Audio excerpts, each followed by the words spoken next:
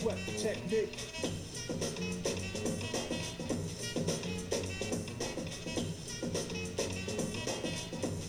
Don't sweat the technique.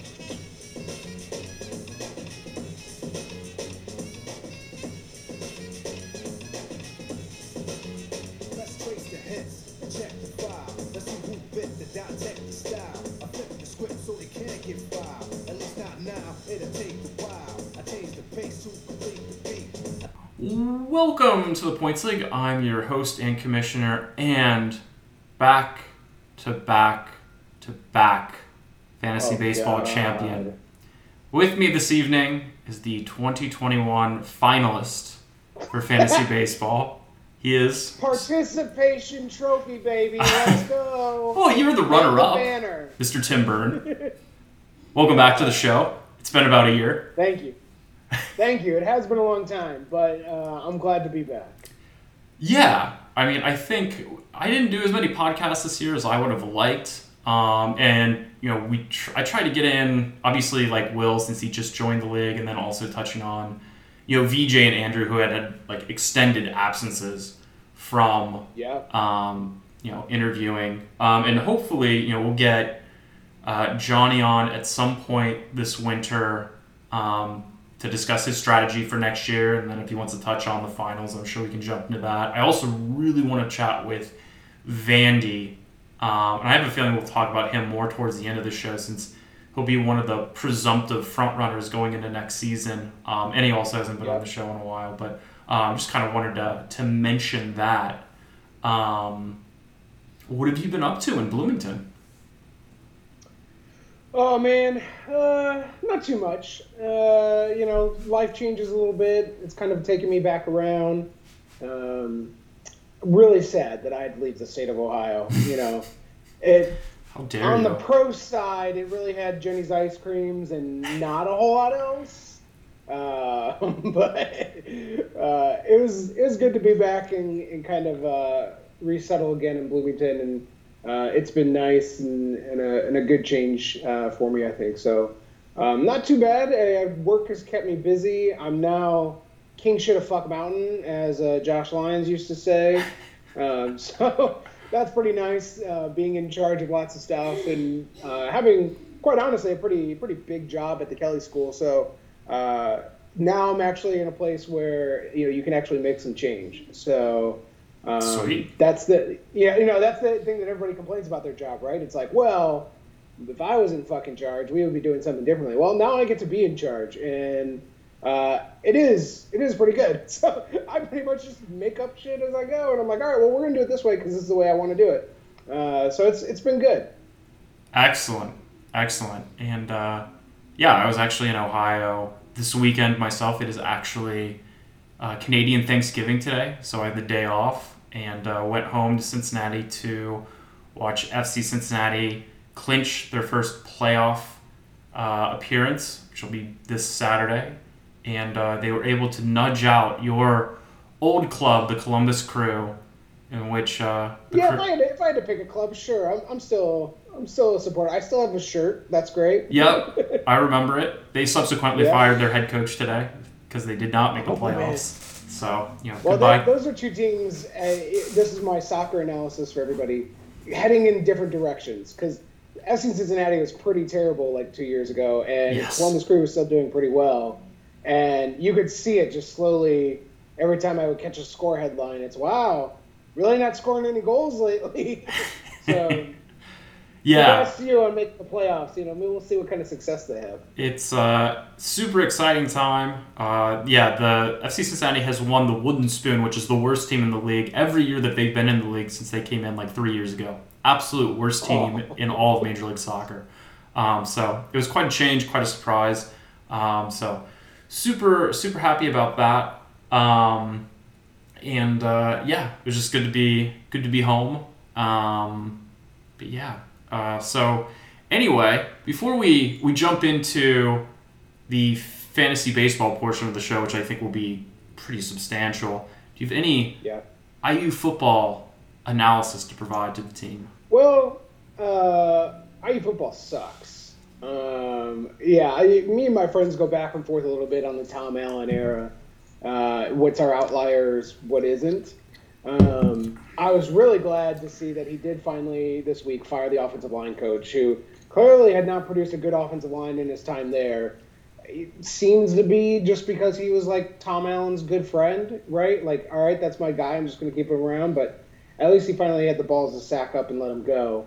Now, I still don't agree that Walt Bellamy was a good offensive coordinator hire. Like, it was very clear he'd never coached a top-flight offense that is not going to be an offense that could compete in the Big Ten East. So it's sort of like, what are we doing here? If we're trying to, compete with the big boys, we have to be innovative and do things differently a little bit. So, we'll see if he gets things turned around. They're oddly competitive. If they can develop a little bit of a run game, I think Bazelak's not too bad at quarterback. They've got some good wide receivers. Camper is really good. DJ Matthews has been out, but he's pretty solid. I agree. At the very least, I'll give Walt Bellamy a little bit of credit. They play with up-tempo speed, which they kind of need to have any chance of competing. So I did bet they're over 4.5 wins. Just need 2 more, baby. Maybe Rutgers, who knows? Maybe Purdue. Probably not going to be Maryland. Maryland's a little bit better this year. Michigan State actually really sucks, so maybe it's there. But it's tough goings in Bloomington with football. But as Bloomington goes, that doesn't really matter. Basketball starts soon. Hoosier Hysteria had everybody excited on Friday night.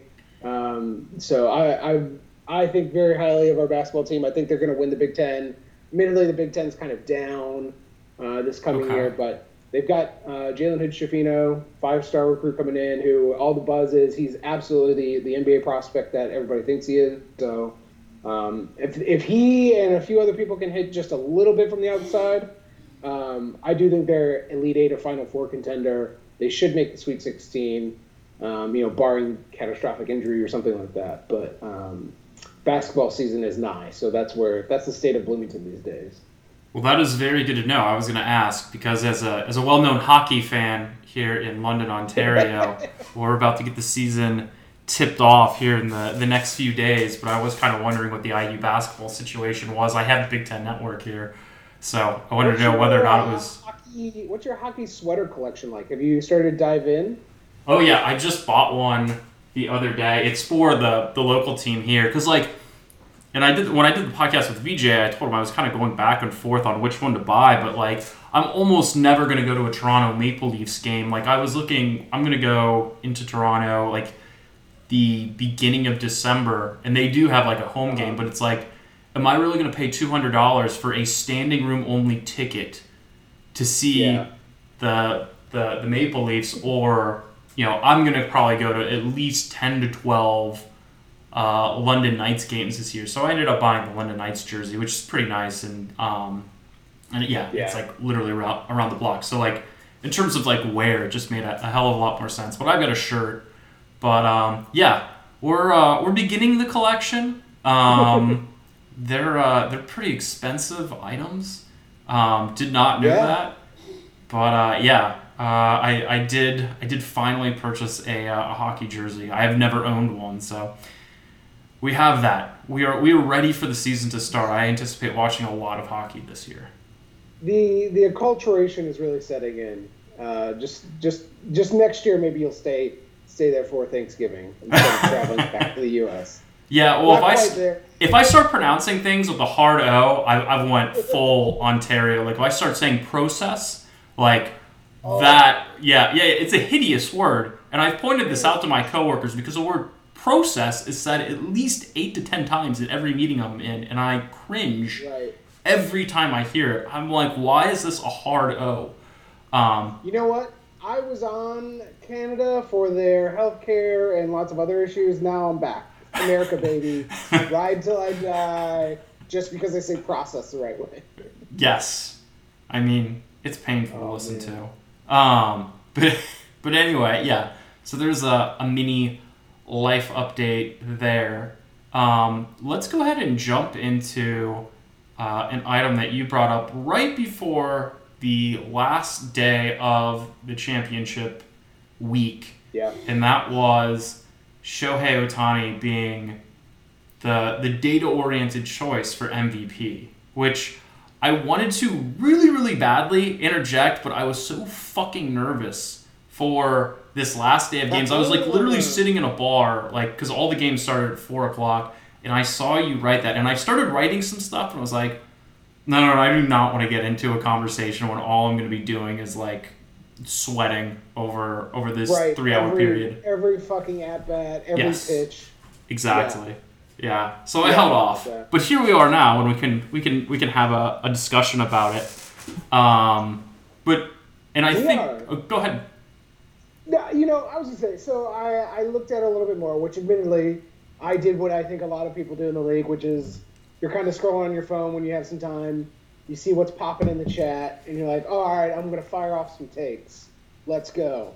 And at that point, I was just like, the fuck are we talking about? Shohei Ohtani pitches and hits. The fuck are we talking about?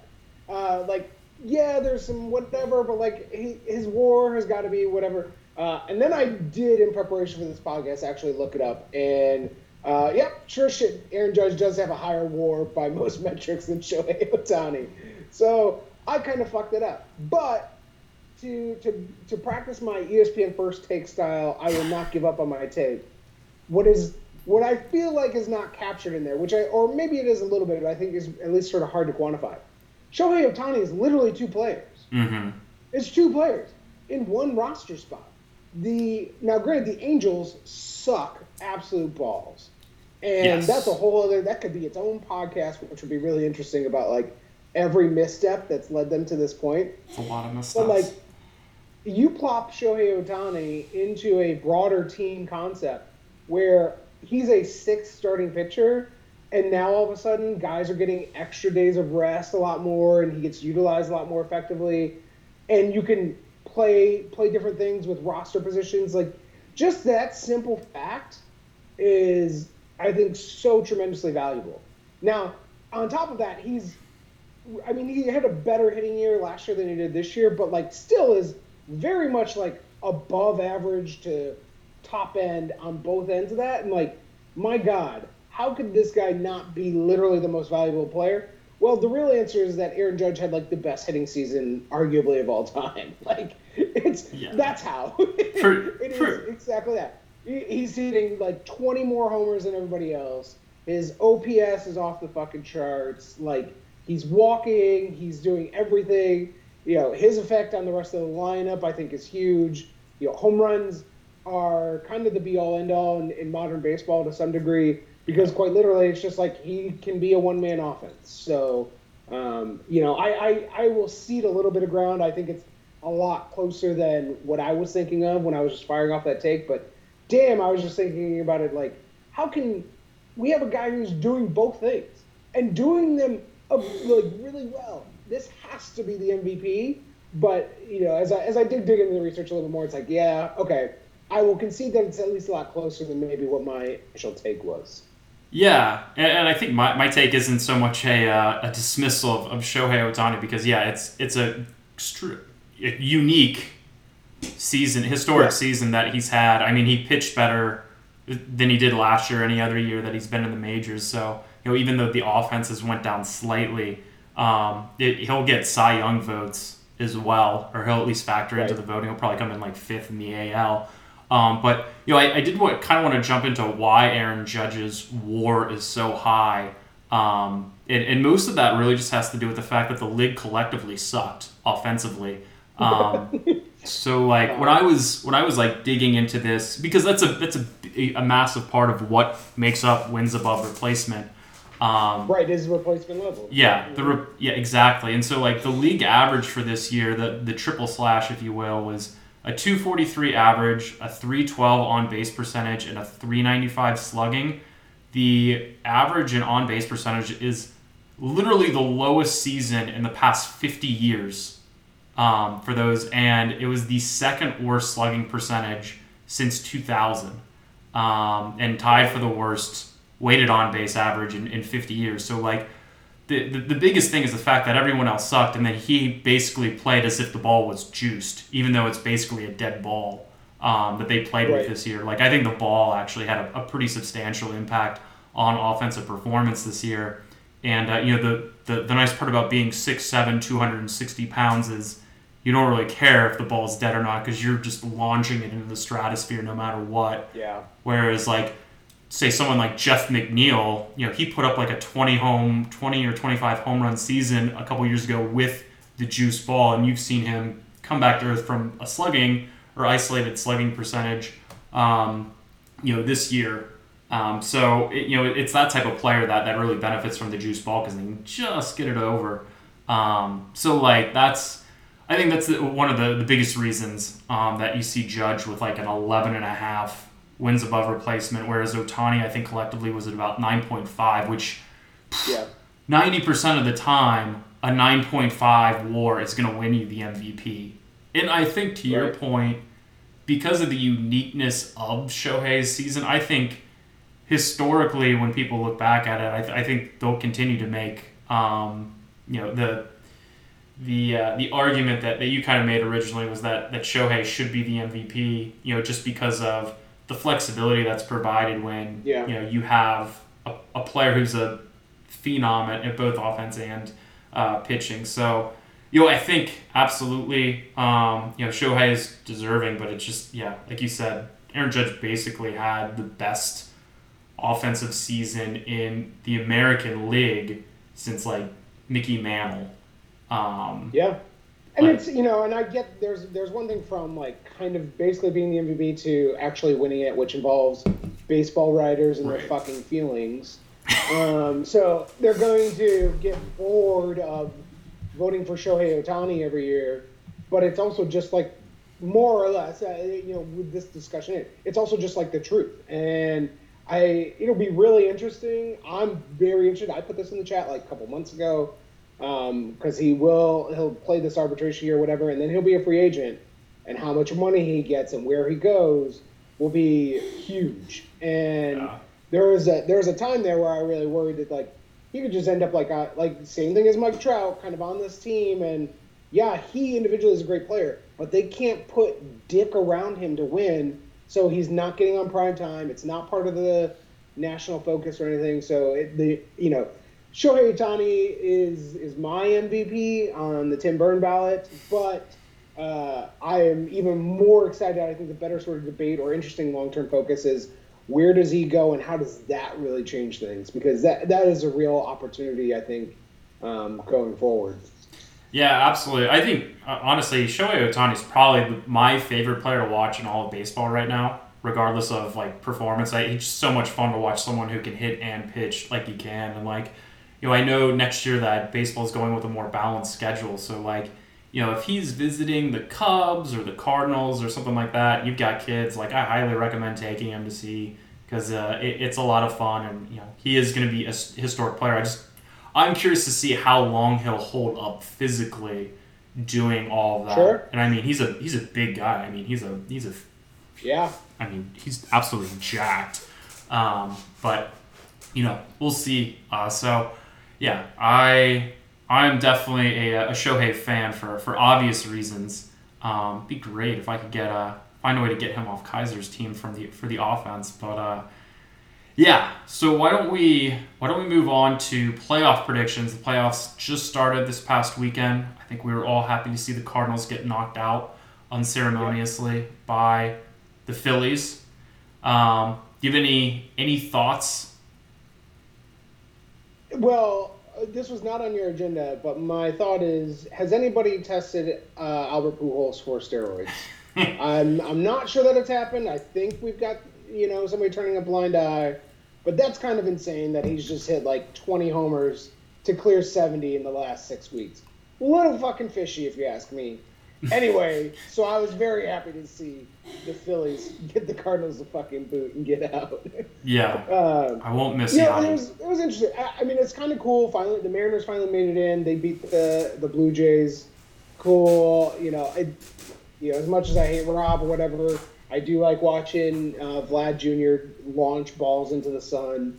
That's really cool. I like the Blue Jays to me are like a top 5 sports uniform everywhere. I love the Blue Jays unis, but they'll be fine. The Rays, I'm kind of glad the Rays are out. Just I don't want to watch their. They're so boring.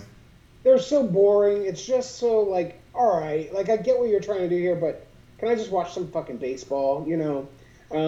So I'm excited for the second round. I think the NL is probably pretty chalk in my mind. I think it's pretty clearly Dodgers Braves. I like the Braves a lot. I think they're really good. I think they absolutely could win it again. I think the Mariners and Guardians are both very frisky, especially the Guardians. Vandy was trying to sell me Emmanuel Class for fucking 5 months, and I was just like, I don't know.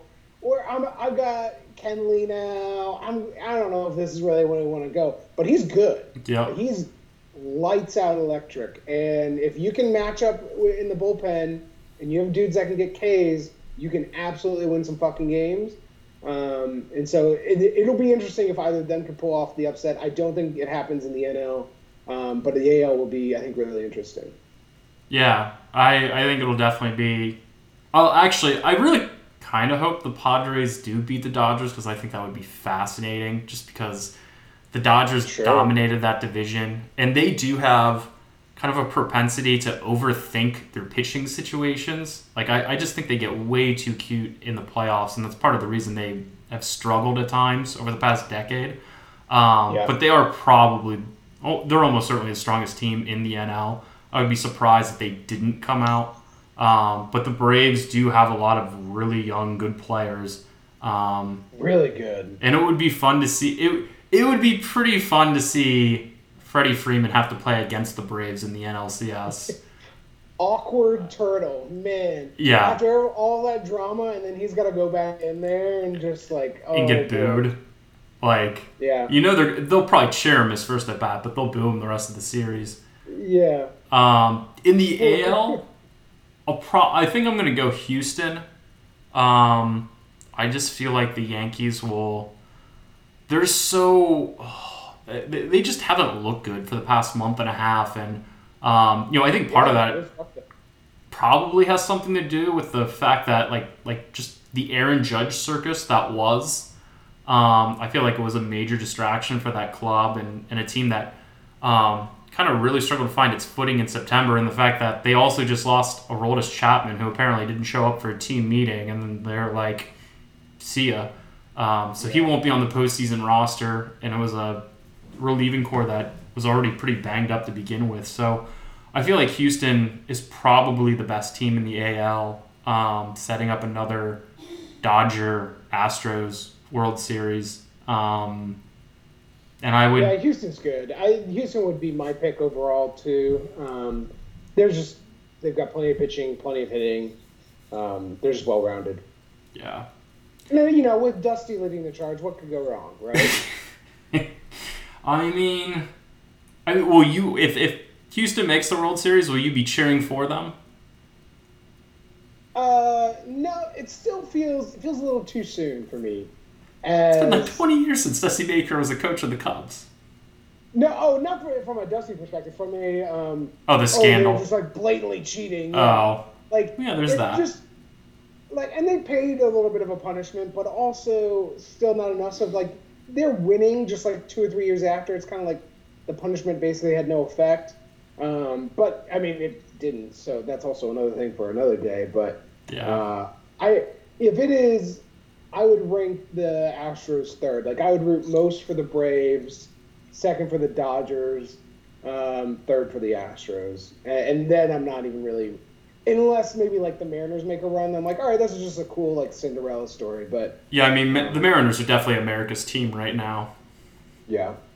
I told folks in the office, whoever wins the Blue Jays-Seattle series is who I'm going to cheer for throughout the rest of the season, but... I don't expect them to last very long, so out of the likely candidates, I guess I will probably cheer for whoever comes out of the AL against probably the Dodgers or the Braves. I don't really have a good reason. It's probably how I'm going to go. So let's move on. Let's get into the fantasy portion of the podcast. And yes. We have Tim's season as our next item on the agenda. Take us through your season, because you were the team that I probably missed on the most. I had you dead last, if you remember the deranged penguin YouTube clip. You came in quite a bit better than that. You know, the retired janitors of Idaho, which thankfully I did finally watch Succession this like winter, and it's definitely the best show on TV. So Yep. I apologize. You were recommending that for years. I don't know what the fuck I was doing. My team, you know, I knew I was in a tough spot because I had spent the year before. I expected very much not necessarily to compete. I knew I had like still some good pieces, but my hope was to ultimately sort of build on that really and kind of see where I could go. But I wouldn't say, I mean, I got lucky to some degree, but I got off to a pretty good start. Yep. And when you get a good start like that, you can't like not try to compete Right. in that way. And so I tried to stay as pretty well dialed in as I could to see if I could make a good run of it. And was really pretty good going into the All-Star break. But you could see where the chips, the house of cards was kind of being built. And I got a great start, immaculate start out of both like CJ Crone, who still, you know, technically had like a really good year. You know, value for what I got out of him. He was really hot early on, but then kind of faded down the stretch.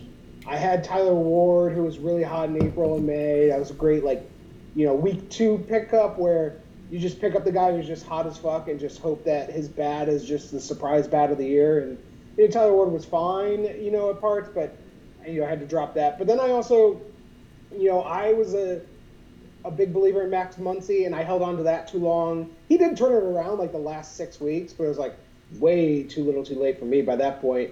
And I, you know, dropped him long ago or whatever. And then, you know, I was fighting on. It was very clear after a while, right? Things started to shake out, and it was then me, VJ, and Rob battling for the last 2 spots. Yep. I think everybody very much agreed that, like, you and Johnny are on a tier above in terms of your teams.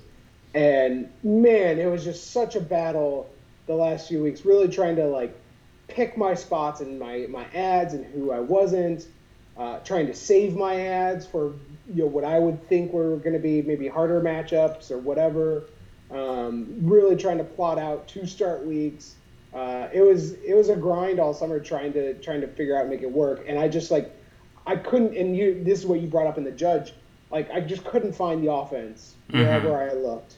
And offense, you know, I think we all have played this game long enough that we understand pitching ads, where we can kind of go, where we want to take a chance on, how long we maybe want to hold on to a guy because he's got some cheap keeper value, or we just cut bait. The hitting, I think, is the next thing for, you know, where I haven't quite figured out when and how to just cut bait on certain pieces and run. And so, you know, it didn't quite work out ultimately. I was obviously, you brought it up on the last pod, I think, but picking up Bobby Witt was definitely my best move of the year. I was stunned that Will dropped him, but, you know, I think he'll learn his lesson as I lock up Bobby Witt for the next decade. But that was nice. I was happy to do that.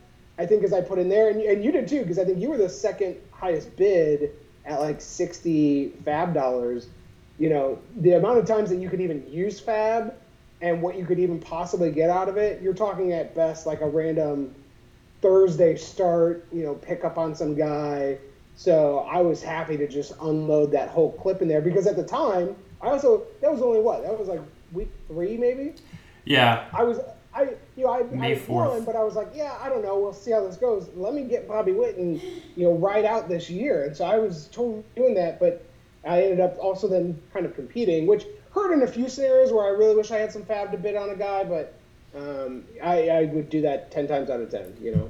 Yeah, That's the retired janitors season in a nutshell. Indeed. Yeah, you maxed out, or 99, I put in 51, VJ put in 31, and Vandy put in 1. So quite a few offers on Bobby Witt Jr., and you know, he basically turned it around, I felt like, right after you picked him up. Like, I mean, he did start out pretty cold and then, you know, had, you know, a really, really good rookie season.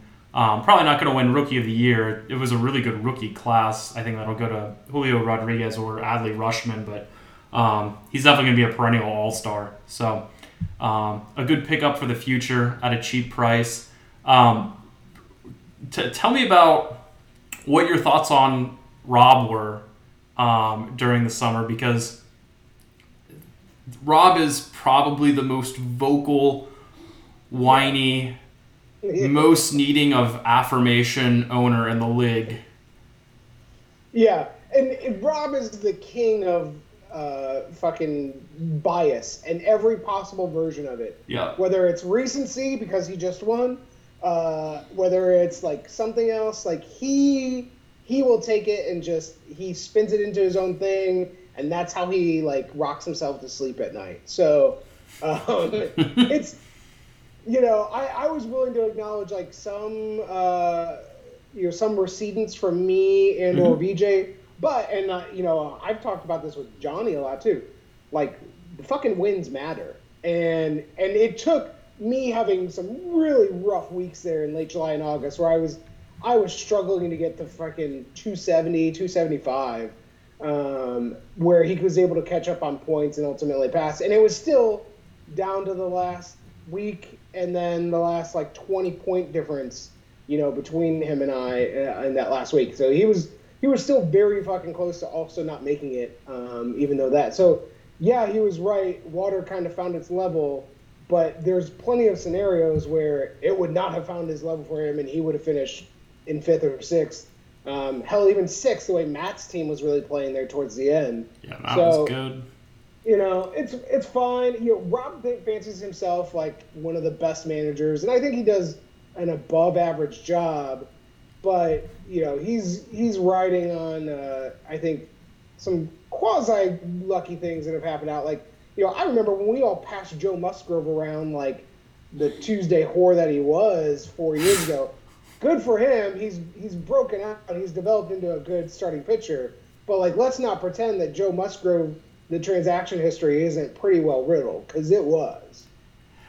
Yeah. I mean, I think he's done a pretty good job finding kind of a core pitching staff, but he really had a horrendous team going into the season. Like, if you look, I have his schedule up right now, and I mean, he started the season 1-4. So, as much as he wants to shit on maybe the prediction I made for him, ultimately he really had to come to terms with the fact that his team wasn't very good entering the month of May, and he, to his credit, he made the turnaround. I think he works as hard as anyone in the league at, roster procurement, for lack of a better word. But he also finds a vacuum, it seems like, every single year. Like, when everyone starts selling or they make the decision that they're not going to be competitive this year, that's like when Rob doubles down and just moves up, flies up the standings and puts himself in contention. And he's pretty shrewd with, making trades. I think you and I were a little surprised at the Luis Castillo deal that he made at the very beginning of the spring, and it worked out really, really well for him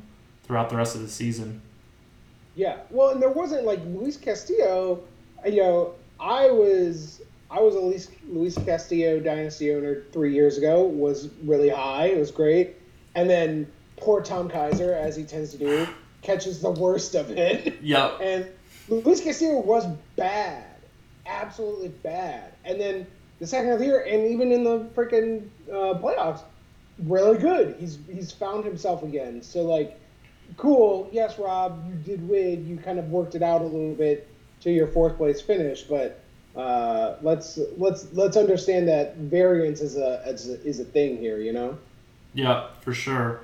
One thing that I wanted to ask you, and I think I mentioned it on the podcast with VJ, is what was your reluctance to make a deal for Garrett Cole? Because I was very surprised that Cole ended up going to Johnny. I felt like I made some pretty good bids, better bids on Garrett Cole than what ultimately Johnny's final offer was, or at least the offer that Adam accepted. What happened with you? Because it seemed like you would be the most logical. It was, and Adam and I were in conversations for what had to have been a month and a half. I think honestly, early June, because it was clear to me that Adam wasn't going to make it, and that was basically probably the best prize out there. Besides Jose Ramirez, which that was also a contentious trade discussion with Matt. He ultimately went to Johnny. I was trying to get Jose Ramirez. I didn't have the individual asset in Walker Buehler that Matt ultimately valued, which I disagreed with. I was considering more cash and some like lower level assets, but Adam was. I was at like 125 or something like that, and he was pretty much into it. And then he was like, "All right, yeah, like maybe like tomorrow or whatever, we can like hammer this out." And then just like in true fashion, just like nothing happens for 10 days and whatever. And at the time I was like, all right, like, listen, it doesn't need to happen today. I think I wanted to wait because I had a somewhat close matchup. And I'm like, let me get these starts in, right? And then I can drop some of these guys with the trade or something else. Well, and then what happened is, Adam took longer. And then I think I lost a matchup and, it was very clear that 125 was basically going to be the rest of my bankroll. I would have been down with $70, $60. Like basically I could roster a few people, but then I'd have to really work my ass off in the offseason and try to sell some pieces to get any kind of money. And I was looking at the calculus, basically looking at my team after another 3 weeks and going, all right, it's me, Robin, VJ. My offense is struggling. CJ Crowden, whatever. Mookie had a great comeback year, but like really trying to piece together an offense here. Where can I make some moves on the fringes maybe without bankrupting the entire future? And that's when I made like the Alejandro Kirk deal, which kind of worked for a bit, kind of didn't. He fizzled some, but that's where I was just like, and the thing is, right when it was happening, Garrett Cole, like his first 2 starts for Johnny were awful. I think he got blown out after like 2 innings once.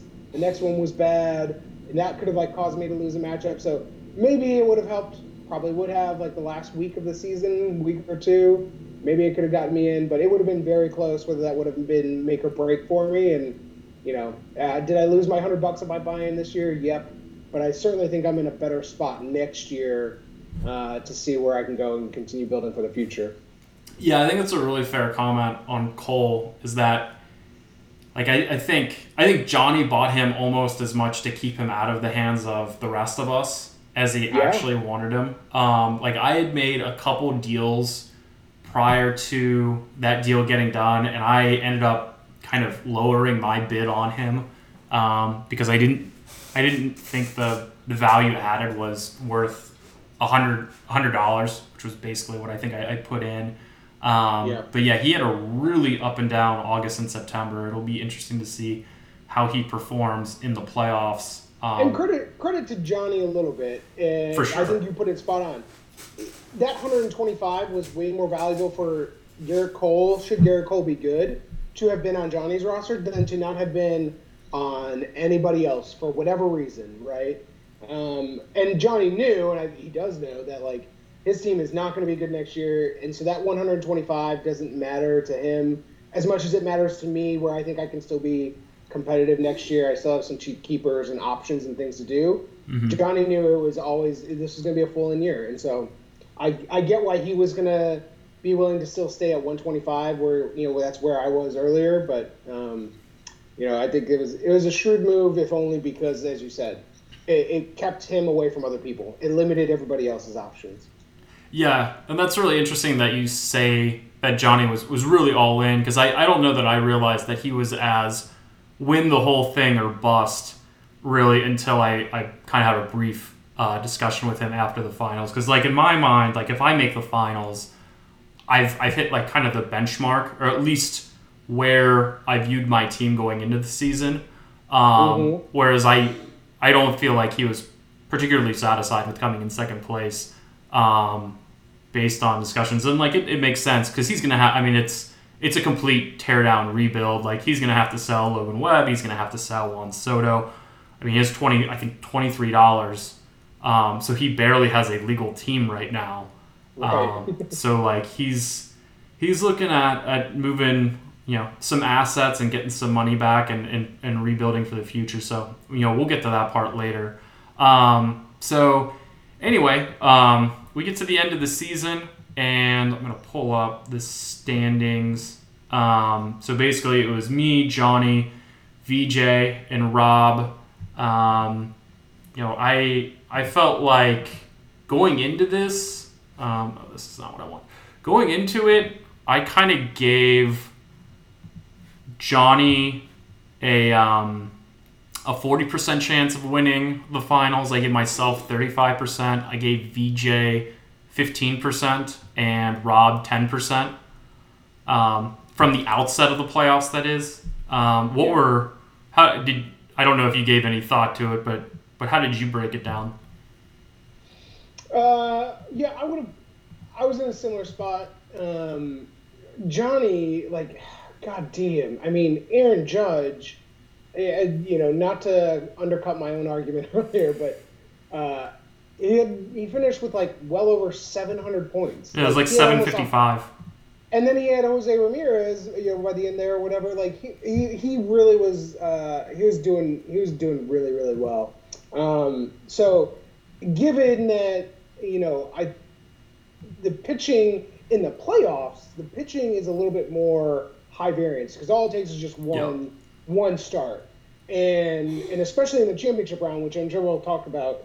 The starters, the high end guys. Let's cut the innings. Let's get this out of here. We've clinched our spot, whatever. So your offense becomes still also pretty high variance, but in a different way, more consistent.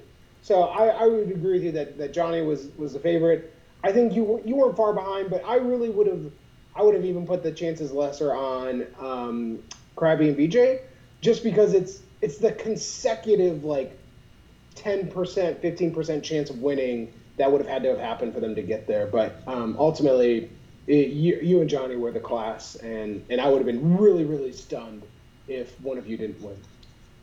Yeah, I basically gave Rob no chance of beating Johnny. I mean, Johnny was matched up pretty much perfectly with Rob. I mean, he had his best pitchers more or less with 2 starts. I think he had 28 more innings pitched over the course of that week. Just really hard to overcome that, especially when Johnny held 3 of the 4 top hitters in Judge, Freeman, and Goldschmidt, or Judge, Ramirez, and Goldschmidt. And then, he obviously had other players who were really, really good as well. So, I felt Rob was very fortunate to make the playoffs.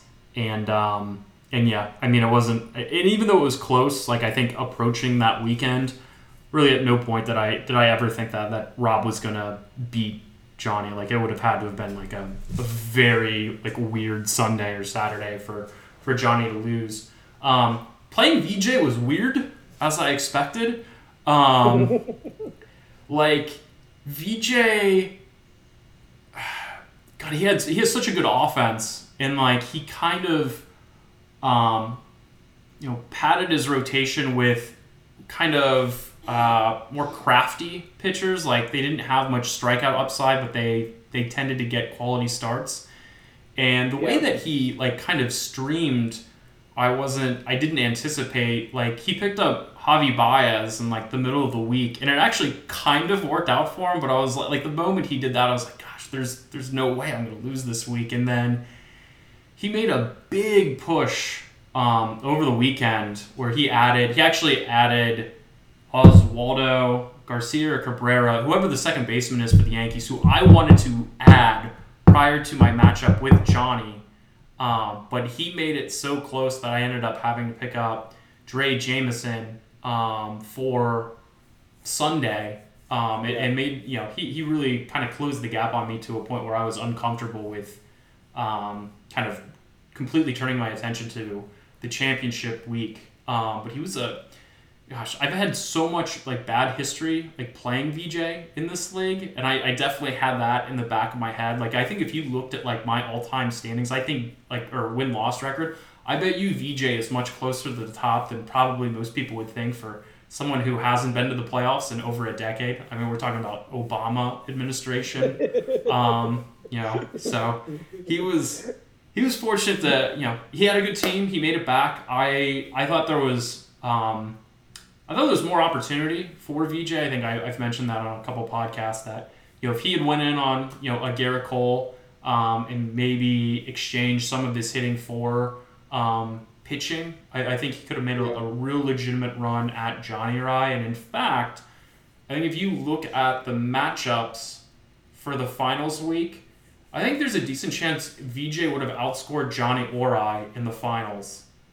He was only about 35 points below us, and he didn't make any ads because I locked him. So, like, I think there's a really strong chance if he had made the finals, he would have won the finals. Unfortunately, it just seemed like my matchup with him wasn't. I just feel like he should have streamed differently, even though he didn't do a bad job towards the end. Adding guys in. VJ made a lot of good. He made some good moves where, he picked up Yelich, fine, okay. Alec Manoah was a great move. I was kind of bummed out. I missed out on that. Mm-hmm. Hey, listen, Sal Perez and Emmanuel Class, it worked out. Pablo Lopez, great right there for the deadline. He did make ultimately like some really good trades. The interesting thing about VJ is like during the year, you can tell where he's like he forgot about fantasy baseball for a week, and you just hope it was your matchup with him, pretty much, or his, because he made like 30 moves the whole year. Yeah, it's incredible how little he changes things, and and maybe there's a lesson to be learned there. Maybe there's a strategy for the rest of us to think about. I don't think so, but it is wild to see because I think I have beaten VJ more often than not, and I think it's little just because VJ's been like out at the lake that weekend, and so I got like all of my ads in or whatever, got the best choices, and he's just like, shit, oh well, all right, next week who do I got? Then he tries that week. Yeah, I think that's exactly right, and that was actually pretty much exactly how I felt during our matchup because I was expecting him to make a move, and then like he didn't make a move until I think like Sunday morning. And I was like, well, you need in my head, I'm like, you needed these points sooner. But, I was really annoyed, though, about the second baseman thing. I really wanted Ketel Marte out of there. We'll get to more of that in a moment. I think the final thing I'll say about VJ is he's in a pretty good spot moving forward. He has some really good spot. Yeah, he's got some cheap keepers, with Julio Rodriguez. He still has Kyle Tucker for cheap. Shane Bieber's still pretty cheap. He can probably keep Trey Turner or, liquidate. He's got a lot of options. I think Vandy and Andrew and Will be knocking on his door this offseason to get some of those players off of him if he's interested in doing that. So he's in a really good spot for the long run. Really enviable. He is. Yeah. I don't think I have anything else really to say about that. Going back just real briefly and kind of as a segue into me and Johnny, I think I was most relieved to see that Rob basically made Johnny move or use all of his moves going into this final. Yeah.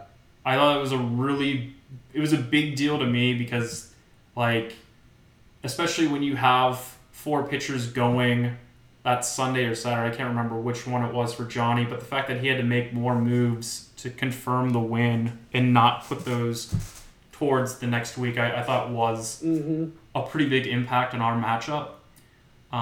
So I did just kind of want to mention that real quick. It's true, because I mean that I've definitely experienced during the regular season where like if your matchups line up nicely and you got an easy one before a hard one and you can make 2 ads in that week before and then plan to make your 5 ads in the next week, almost giving you 7-8 ads for a matchup.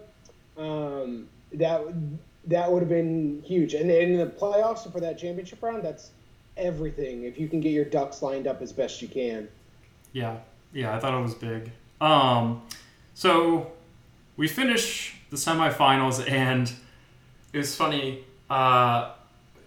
Johnny texted me, I think, on that Monday. It was like the first day of the matchup, so like nothing really interesting was going on. It was that morning, but he wanted to express some of his frustration with the fact that I had waiver fab dollars still, and that like theoretically, if I wanted to take this approach, I could do it. It probably would have been more likely had the finals week been 7 days rather than 10. but basically, I can just drop whoever I want because I can pick them back up with a $1 fab bid, which I did use for Framber Valdez, who I had dropped in my matchup with VJ, and also made the case that if you have additional ads left over from the regular season, that you should get to keep those for the playoffs, which we will definitely not do that. Like, you get 10 additional ads added from the regular season to the postseason, so you're already getting additional ads. You need to use all of your ads during the regular season.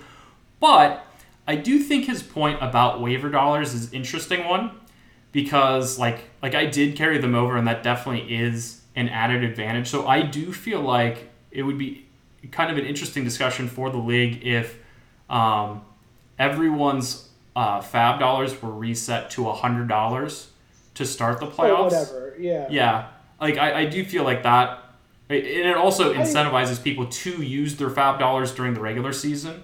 So it would create more symmetry with the actual ads.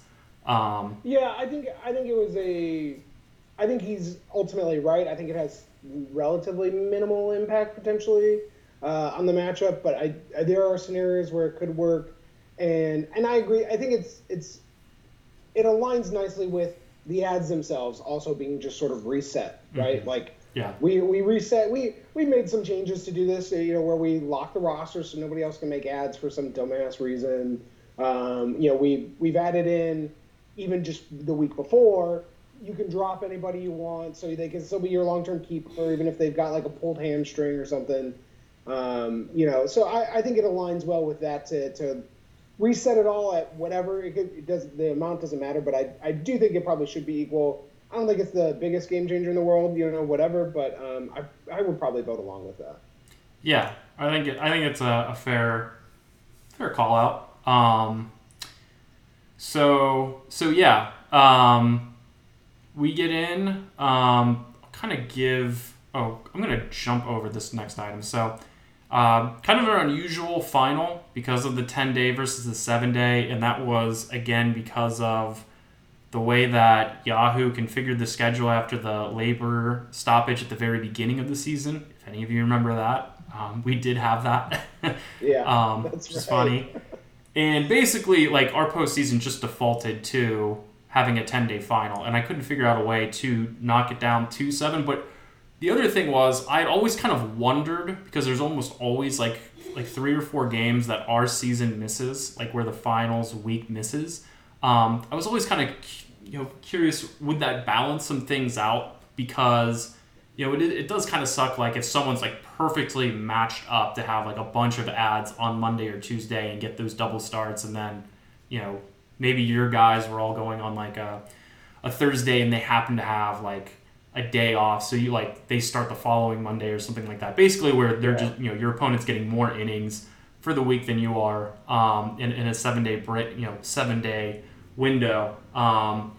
And I have to say, I did not enjoy the 10-day format at all. I think I can confirm from John that he also did not enjoy it. So it's definitely something that we'll avoid changing moving forward. This matchup was fraught at the end with shutdowns of pitchers, abbreviated starts, which I think mine were perhaps less pronounced than Johnny's, particularly on the final day. And then, with the hitters, like, you just had a lot of people out of the lineup, and had to, adjust for that. Unfortunately, I felt like it broke pretty evenly day by day. If you look at hitters being out of the lineup for each of us, I feel like, from like Friday on, it was like at least 2 or 3, and we both basically had the same. It wasn't perfect, but it was pretty close.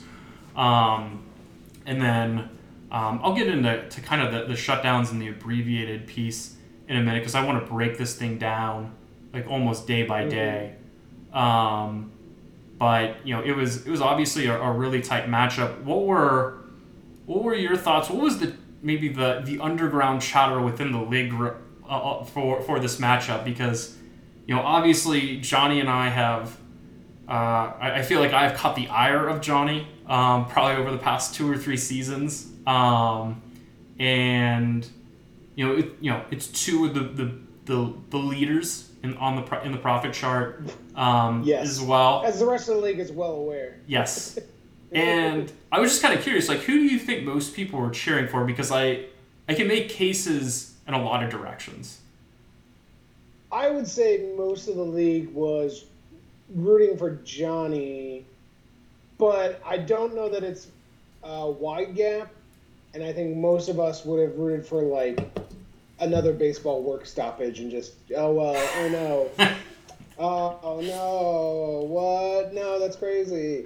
Because it's really not doable. I think the rest of the league is very much not looking forward to hearing you talk about your own dynasty and three-peat for 5 months of the off season or whatever.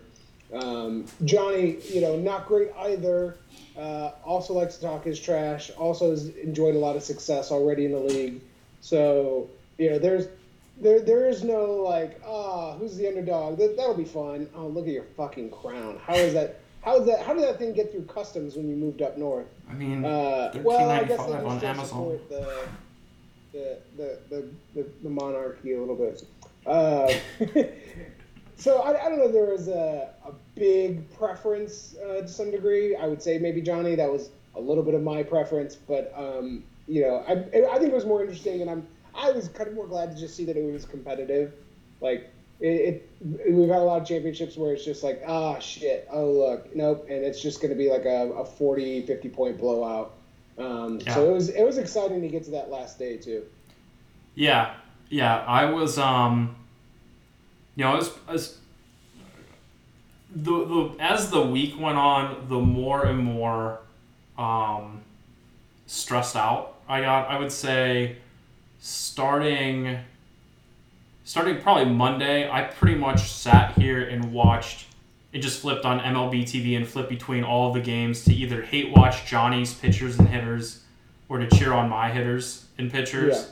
And it was pretty exhausting going through. And I think one of the other things was it was so close, but like I felt like every day that I woke up feeling good, I went to bed feeling bad about my situation for the rest of this series. And then basically the opposite, the next day. So like if I felt bad in the morning, I felt great that evening. And most of that had to do with the fact that John's scoring was so volatile. Like if you look at like I have two graphs up, and basically John's graph is just massive peak and huge valleys the entire time. And then I have one peak at the very beginning of the matchup, and then I basically score 45 points a night for the rest of the series. Like it was just a very flat 45. And so when John would have, he had 104.75 points. I think that's on Friday. Like it was just hold my breath. And then, there were different times when, Johnny would hit one of these valleys. Like this Saturday start was huge because he had Scherzer and Kyle Wright going against each other, and they both had horrific outings, which was huge for me because I definitely went into that day expecting to be down by 20 points, and I was up by like 14 going into the next day.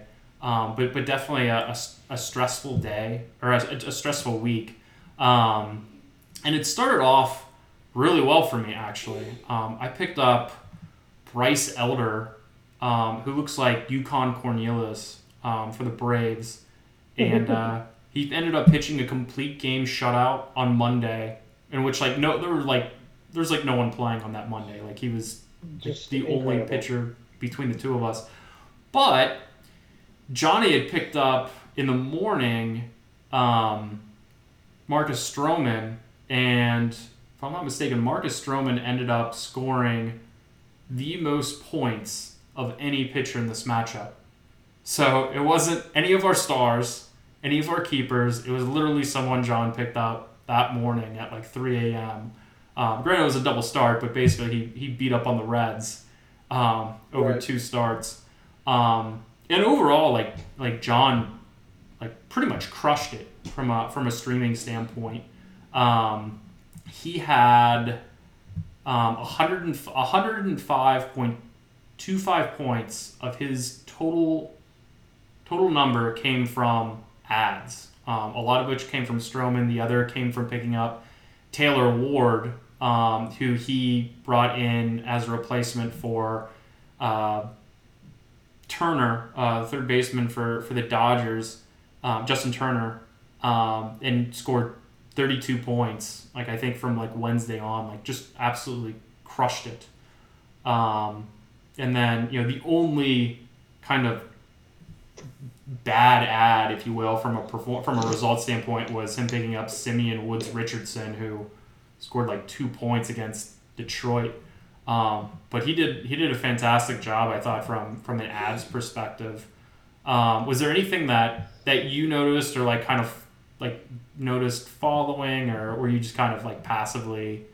No, not really anything. So it was kind of interesting to watch the moves. They all seemed like the right moves to make. The thing that I think is funny is that the last move was you picking up Mitch Haniger on Monday, and his fucking home run the last day is the difference. Like in and of itself, I mean, there's a lot of things that are quote unquote the difference, right? These points all add up. Yeah. He hit a fucking like a 2-run homer on the last day of the year, and you won by 5.5 points. And it's just like, yeah, damn, it really came down to like adding an outfielder, and that was it. Yeah. So I'm glad you brought it up, because I really struggled with that final ad, because like Johnny had made a really good move with Michael Lorenzen going against the A's and got like 16.5 points. And that Monday, I didn't really know which direction to go in because we had 3 days left.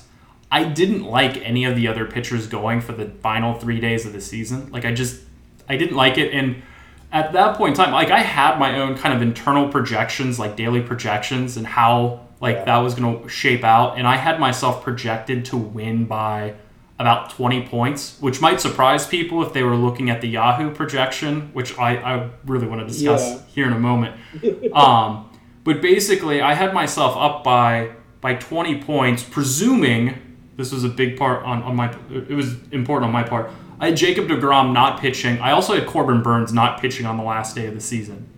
I did not anticipate either of them making it. And I knew that Kershaw was going to have an abbreviated start. I didn't really know what that meant until the next night, in which Julio Urias pitched 80 pitches, and that's when I knew that Kershaw was probably going to go no more than 5. But I was in a situation where I wanted to kind of exchange kind of a wide distribution of outcomes that you generally get with a streamer. Like typically a streaming pitcher will get about 7 points. Right. But that could be, like on Johnny's end where he got like an 80th percentile outcome with, 16.5, or it could blow up in your face and you get -2. There's just a lot in between. Ooh. So my thought, like I went through the pitchers, I went through relief pitchers. Like, do I want to, grab someone, from the Dodgers or a little reliever just to get a few points? Yeah. Yeah. And then, I finally kind of arrived at Haniger, and like the biggest piece was the fact that they were playing a doubleheader on Tuesday, and I wanted a player that wasn't heavily correlated with some of the other games, because Johnny and our rosters were so similar in terms of who was on our team. So like, and when I say correlated, so like if they do well, someone else on their team will do well. So like Rafael Devers and Xander Bogaerts, Manny Machado and Soto. To a lesser extent, Stanton and Judge, Semien, Garcia. So, like, I wanted to get away from that where they wouldn't, the player that wouldn't be impacted, because there was another doubleheader as the Yankees and the Rangers.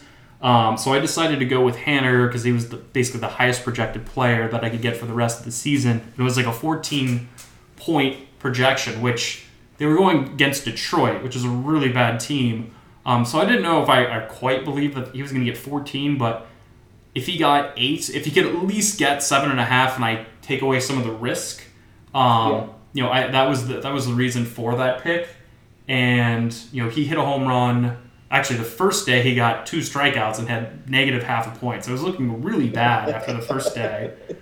And then the second day he had a home run, and then the final day he had a really good game. That last slate he had a 2-run home run in his first at bat, and then he had like a hit and scored a run and had a walk. So like he filled it up and ended up scoring like 17 points for the entire ad. But yeah, that was kind of the thought process that went in there, and I really labored over that one quite a bit. But yeah, no, I was very relieved, obviously, when he hit that home run, because I had absolutely no idea what the Brewers were going to do with Corbin Burnes starting. Like, they had already been out of the playoffs, and in fact, like, the biggest day in our game wasn't actually Wednesday. It was Sunday. No. It was Sunday because the Brewers lost to Miami. They lost 3 out of 4, which put their season on the brink. And unfortunately, I was able to get Woodruff because they would still be in it. So, like, they would let him go.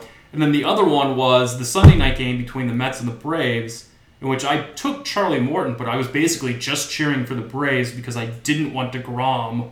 I didn't want them to be in it, to compete for the division. Like, I wanted them to just say, screw it, and, play for the wild card.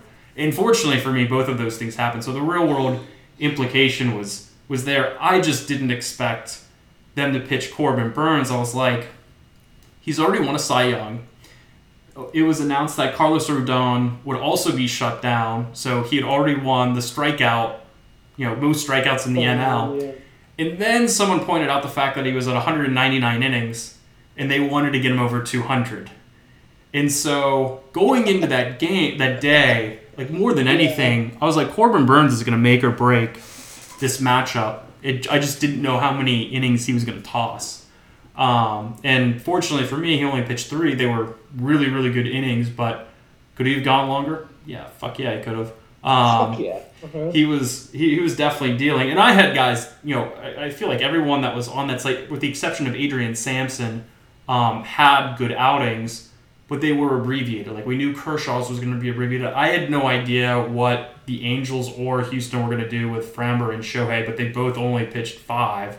And I had been dealing with abbreviated innings pretty much the entire second week. Like, Urias was abbreviated. The moment that the Mets found out that they couldn't win the division, they pulled Taijuan Walker after going 4 1/3 and striking out 10 with no earned runs. So I was like, well, there goes that. Like, there were so many situations like that on both sides. Like, I mean, I don't know if it was due to injury or they just wanted to shut him down, but Logan Webb was shut down. I had Sandy Alcantara, who was lined up to start the final day of the season. He was shut down, but I had found that information out much earlier than Johnny. And so, like, I don't know if it was a surprise to him, that they were shut down, like, when they were, but I wasn't surprised at all. Like, I had basically been plotting, like, for them not to be there. So, like, my internal projections were very differently. But going back to what I said about the Yahoo projection, what was interesting was he had Jacob deGrom, in an active roster spot. In Yahoo, like, how you get the green check or whatever, to indicate a probable. They removed that check, but they didn't remove his projection. And they gave him an amazing projection of, like, 16.3 points. So, like, Johnny's, like, projection in Yahoo was so overstated by in particularly that projection the entire, like, last 3 or 4 days of the season, whereas, like, it looked like he was eventually going to blow me out, but, like, I knew that wasn't actually the case because it was so unlikely that DeGrom was going to go. The other thing I didn't get, and I actually think that for the most part the daily Yahoo projections are pretty solid, but they're very fragile, as we know. They had Will Smith on an at-bat basis better than Aaron Judge, which didn't make any fucking sense to me at all. Like, it was basically like Will Smith was going to average like 1.25 points or 1.4, like a very high number of points, and Judge was going to score less than that. I was like, there's no fucking way. And I think the world of Will Smith as an offensive catcher. Yeah. There's no fucking way he's going to outscore Aaron Judge. So, like, I was I don't know. I was just shaking my head like the entire time. Like anytime I would look at Johnny's projection. Yahoo projections. I mean, they're fine. They are very much a like. All right, is the wind blowing north or south? Let's. You can get a little bit of a feel there, but it's a bit much sometimes. Yeah, I think they're really good to use, like to be kind of directionally accurate, but like and there's so many like little things. Like I will toy with my Yahoo projection in week, especially if like I don't know if anyone's noticed that, but like I will absolutely fuck with you if like the moment you put in, like especially if it's like Rob, if he puts in all of his probables throughout the week, I will start removing mine. I'll get my fucking projection down to like 230 points for the week. just to... I've noticed that, and I've definitely have reconciled that I'm not going to try to read the projections, so I will hit the start all week, just so, especially like fucking Tuesday morning, if I'm just getting up and going to work and I like miss something, I try not to miss it. And then I always have to talk myself down. I'm like, don't look at this projection that you're going to win by 55 points. Like, DJ still has to take everybody from his bench and put them in and to go from it. But it's a funny little gamesmanship to kind of play with yourself a little bit, to be like, I don't know, let's see. Yeah. But yeah, that was... God, I spent so much time looking and trying to figure out, and like I had like Yahoo projections. I have another daily system that I use, and I was trying to kind of mesh them together between the hitting and the pitching. But it was absolutely exhausting. And then kind of the final. So I'll kind of cut to it because I think we've hit on at least most of the points during the week. So final day of the season, baseball did a really cool thing, having everyone scheduled to play at the exact same time, with the exception of the doubleheader with Baltimore and Boston, who had been rained out the day before. I had no idea if George Springer was going to play the final day. He was X'd out for the first part of the doubleheader. I was like, well, maybe he'll play. And then, all of the lineups started coming in. I was like, there's absolutely no way Stanton's going to, like, DH or pinch hit at any point. So it was easy to sit him and start everyone else. I think Jose Abreu was the other one that sat, which was a bit of a surprise to me because I really didn't want to play Rhys Hoskins. I was very angry with Rhys Hoskins the entire week.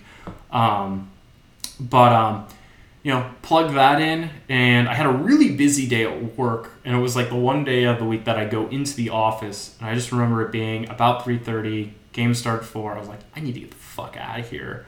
So I went directly to the bar and sat by myself for about 2.5 hours, drank, watched the game all of the games on my phone, just toggling back and forth, and kind of like looked up occasionally.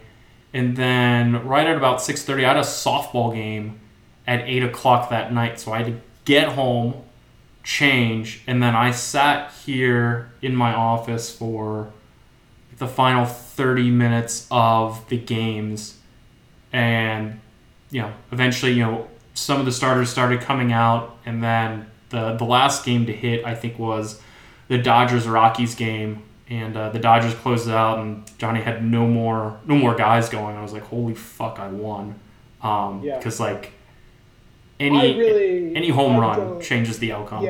Done, because that's how close it was.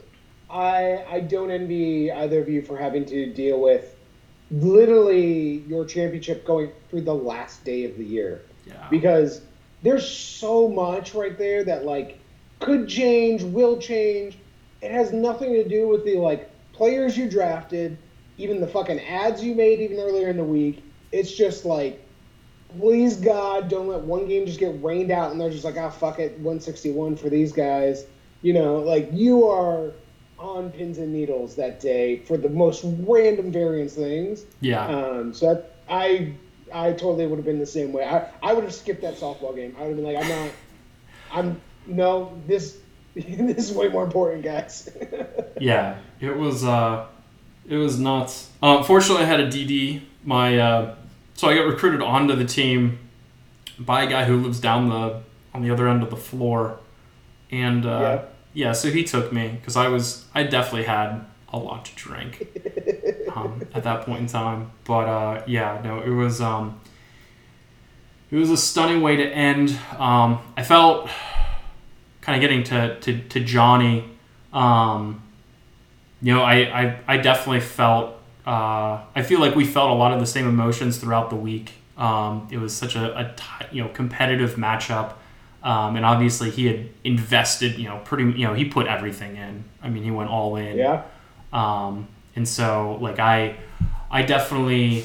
I wouldn't say I don't want to say I felt bad, particularly because of the randomness that you just talked about. But at the same time, I was kind of we got to this point for the opportunity to be disappointed. I kept trying to brace myself with that thought process if I lost, because it was such a, it was a little different, this final compared to others, but it was, I know as Johnny did text me literally right before I was going out onto the softball field. It was the last thing that I saw was anger, and I was like, I'm gonna read this after the softball game.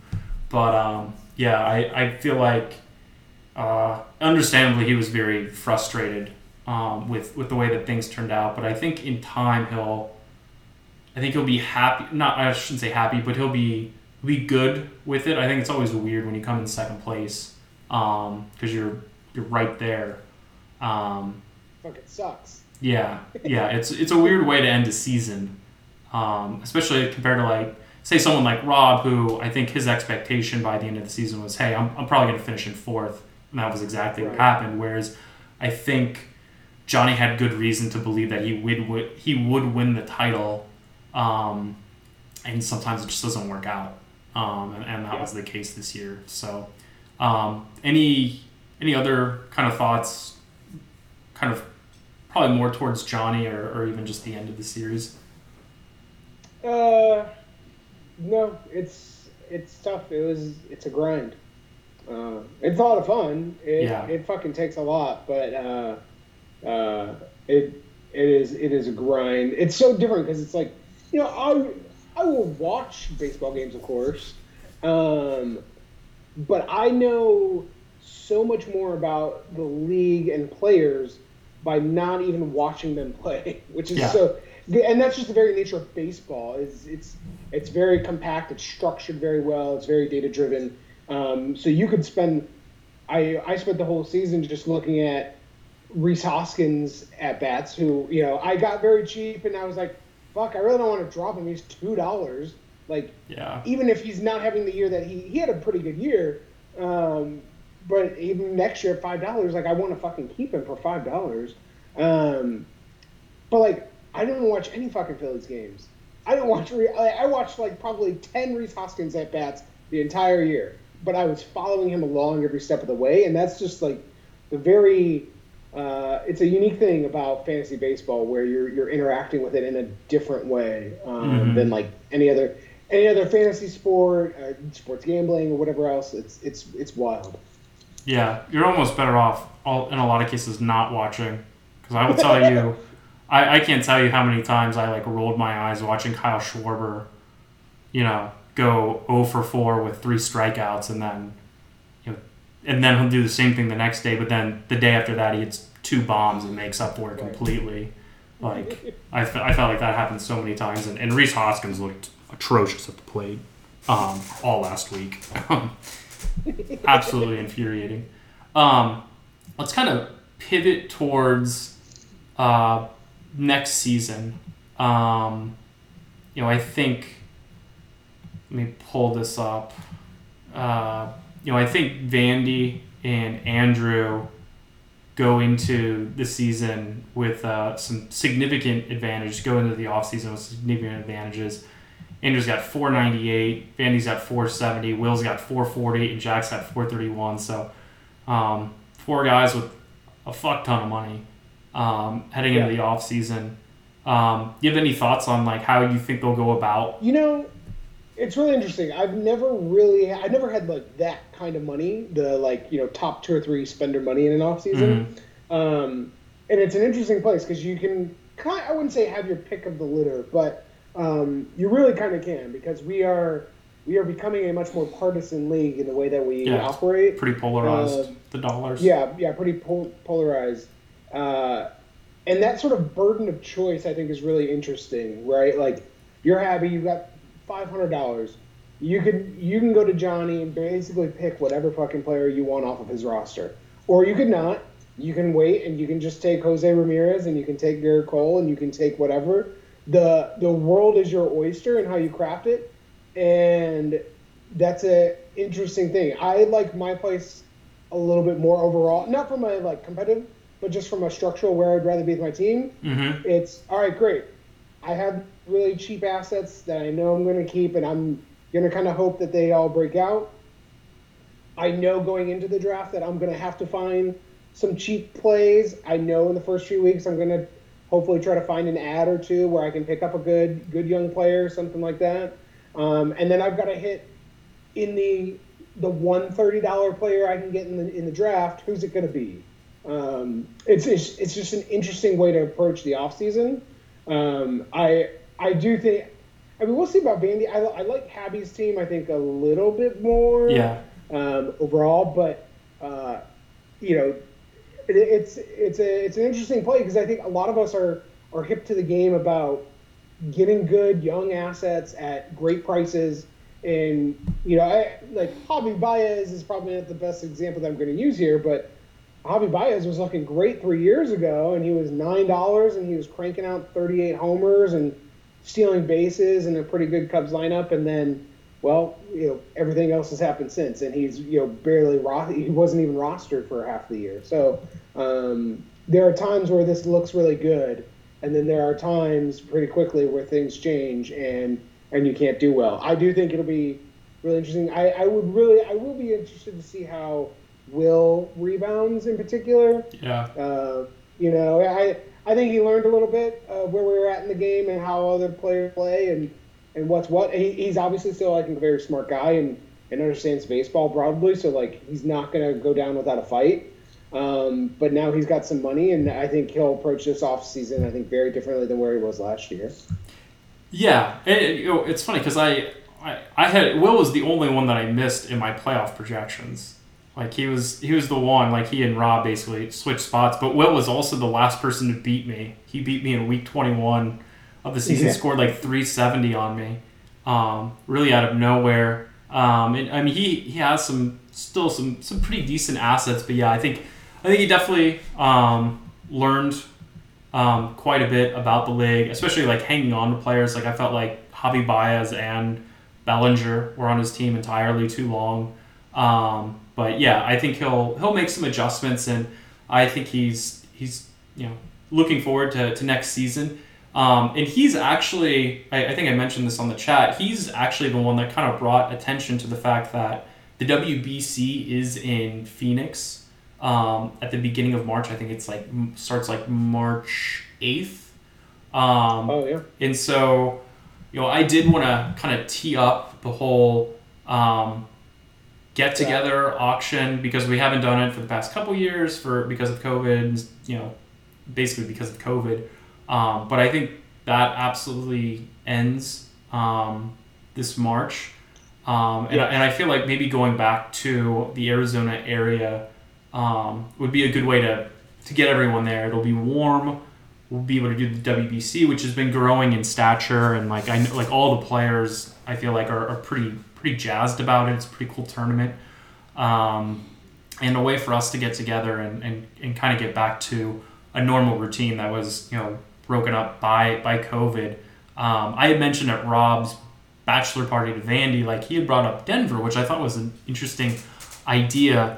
But I feel like the more I think about it, I think the more the WBC in Phoenix would make sense. But what are your thoughts?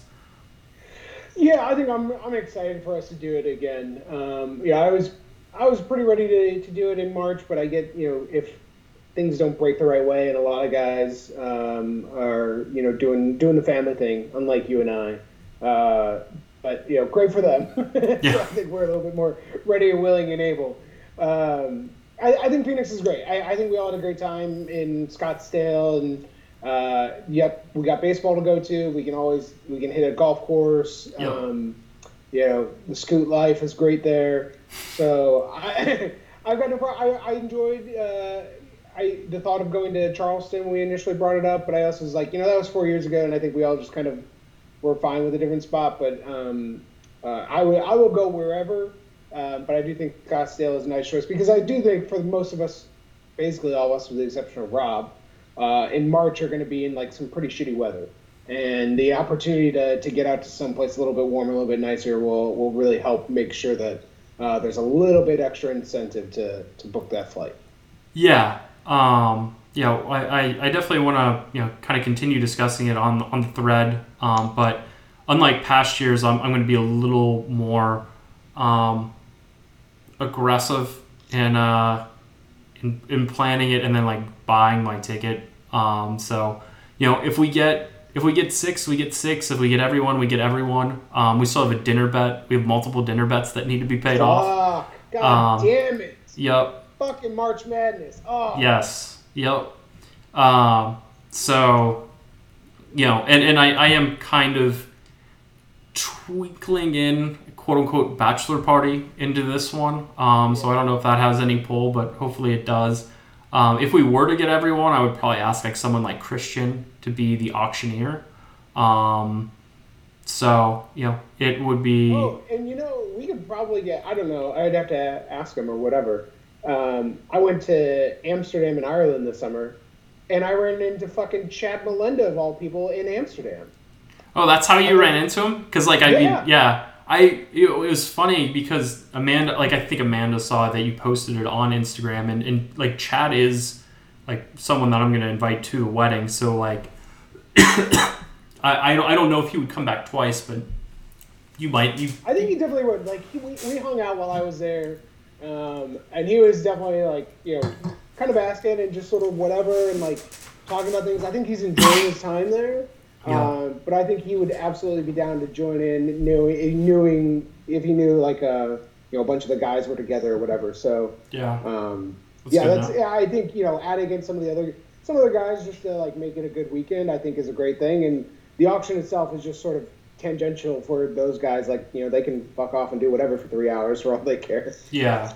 Yeah, that's definitely my recommendation. But sometimes, like, especially because we talk about it so much, like, when we're in those groups, I feel like people are curious and then they realize how insanely boring it is if you're not involved in it. Yeah. Like, I just can't imagine watching an auction going on a computer. It's so boring. No, if I was in their place, I would be like, all right, so the rest of us are going to go to a bar, right? Yeah. And we're going to play shuffleboard or whatever, and we'll see you guys in a few hours. Yeah. Exactly.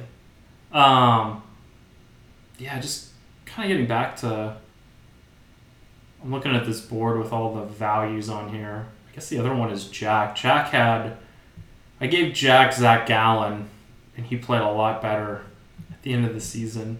I don't really regret getting rid of Fromber, but I think Jack... and he got Bo Bichette from me. I feel like he's in a pretty good spot. He's in an okay spot. Yeah. I mean, the biggest thing is goddamn. I mean, you winning 3 titles is awful.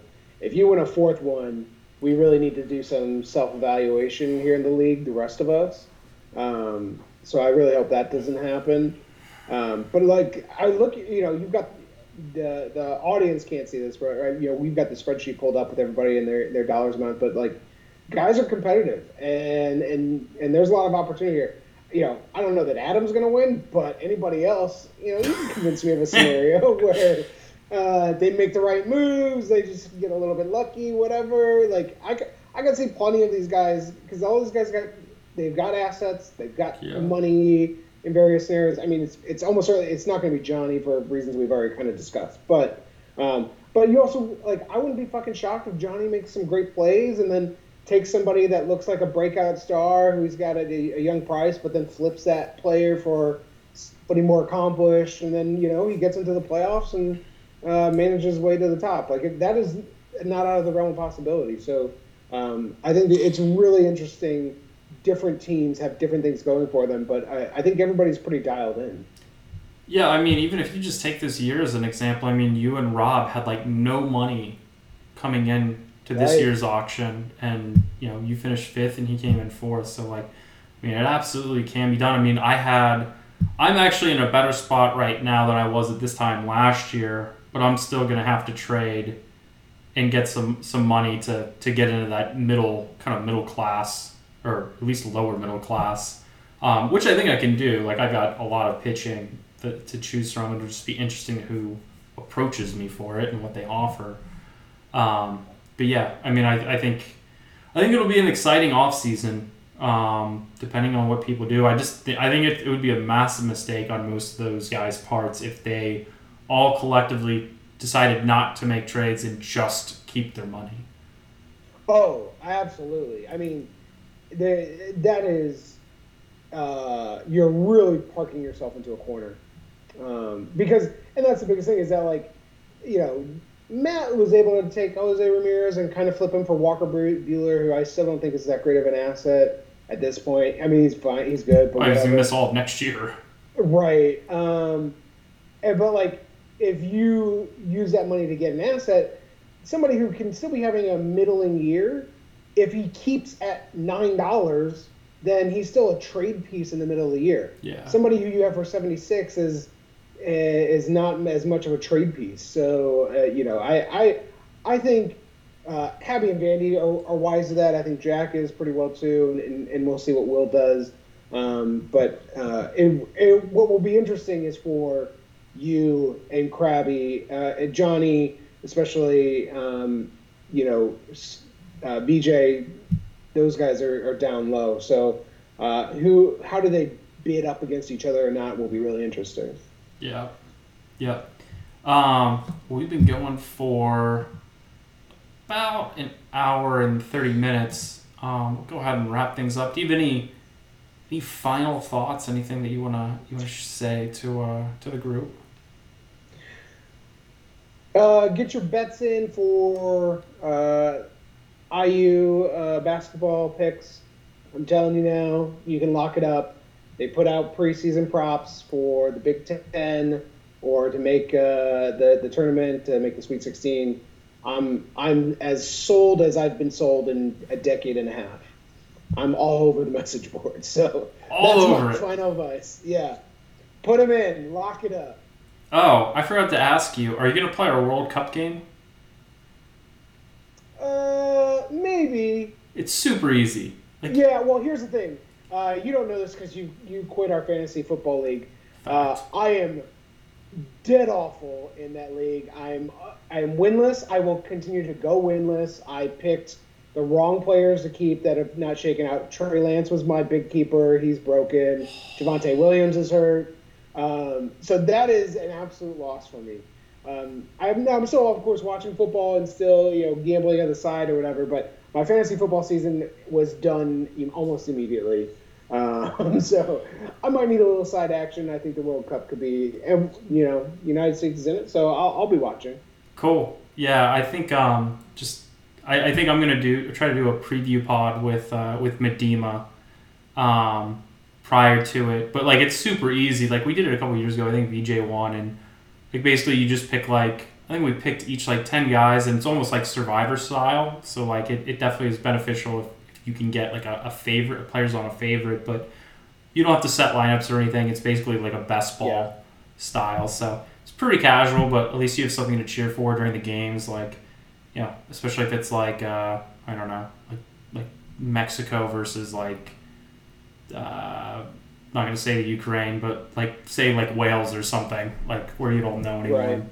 Right. So be on the lookout for that in about a month or so. But until then, we'll talk to everyone later. Thank you.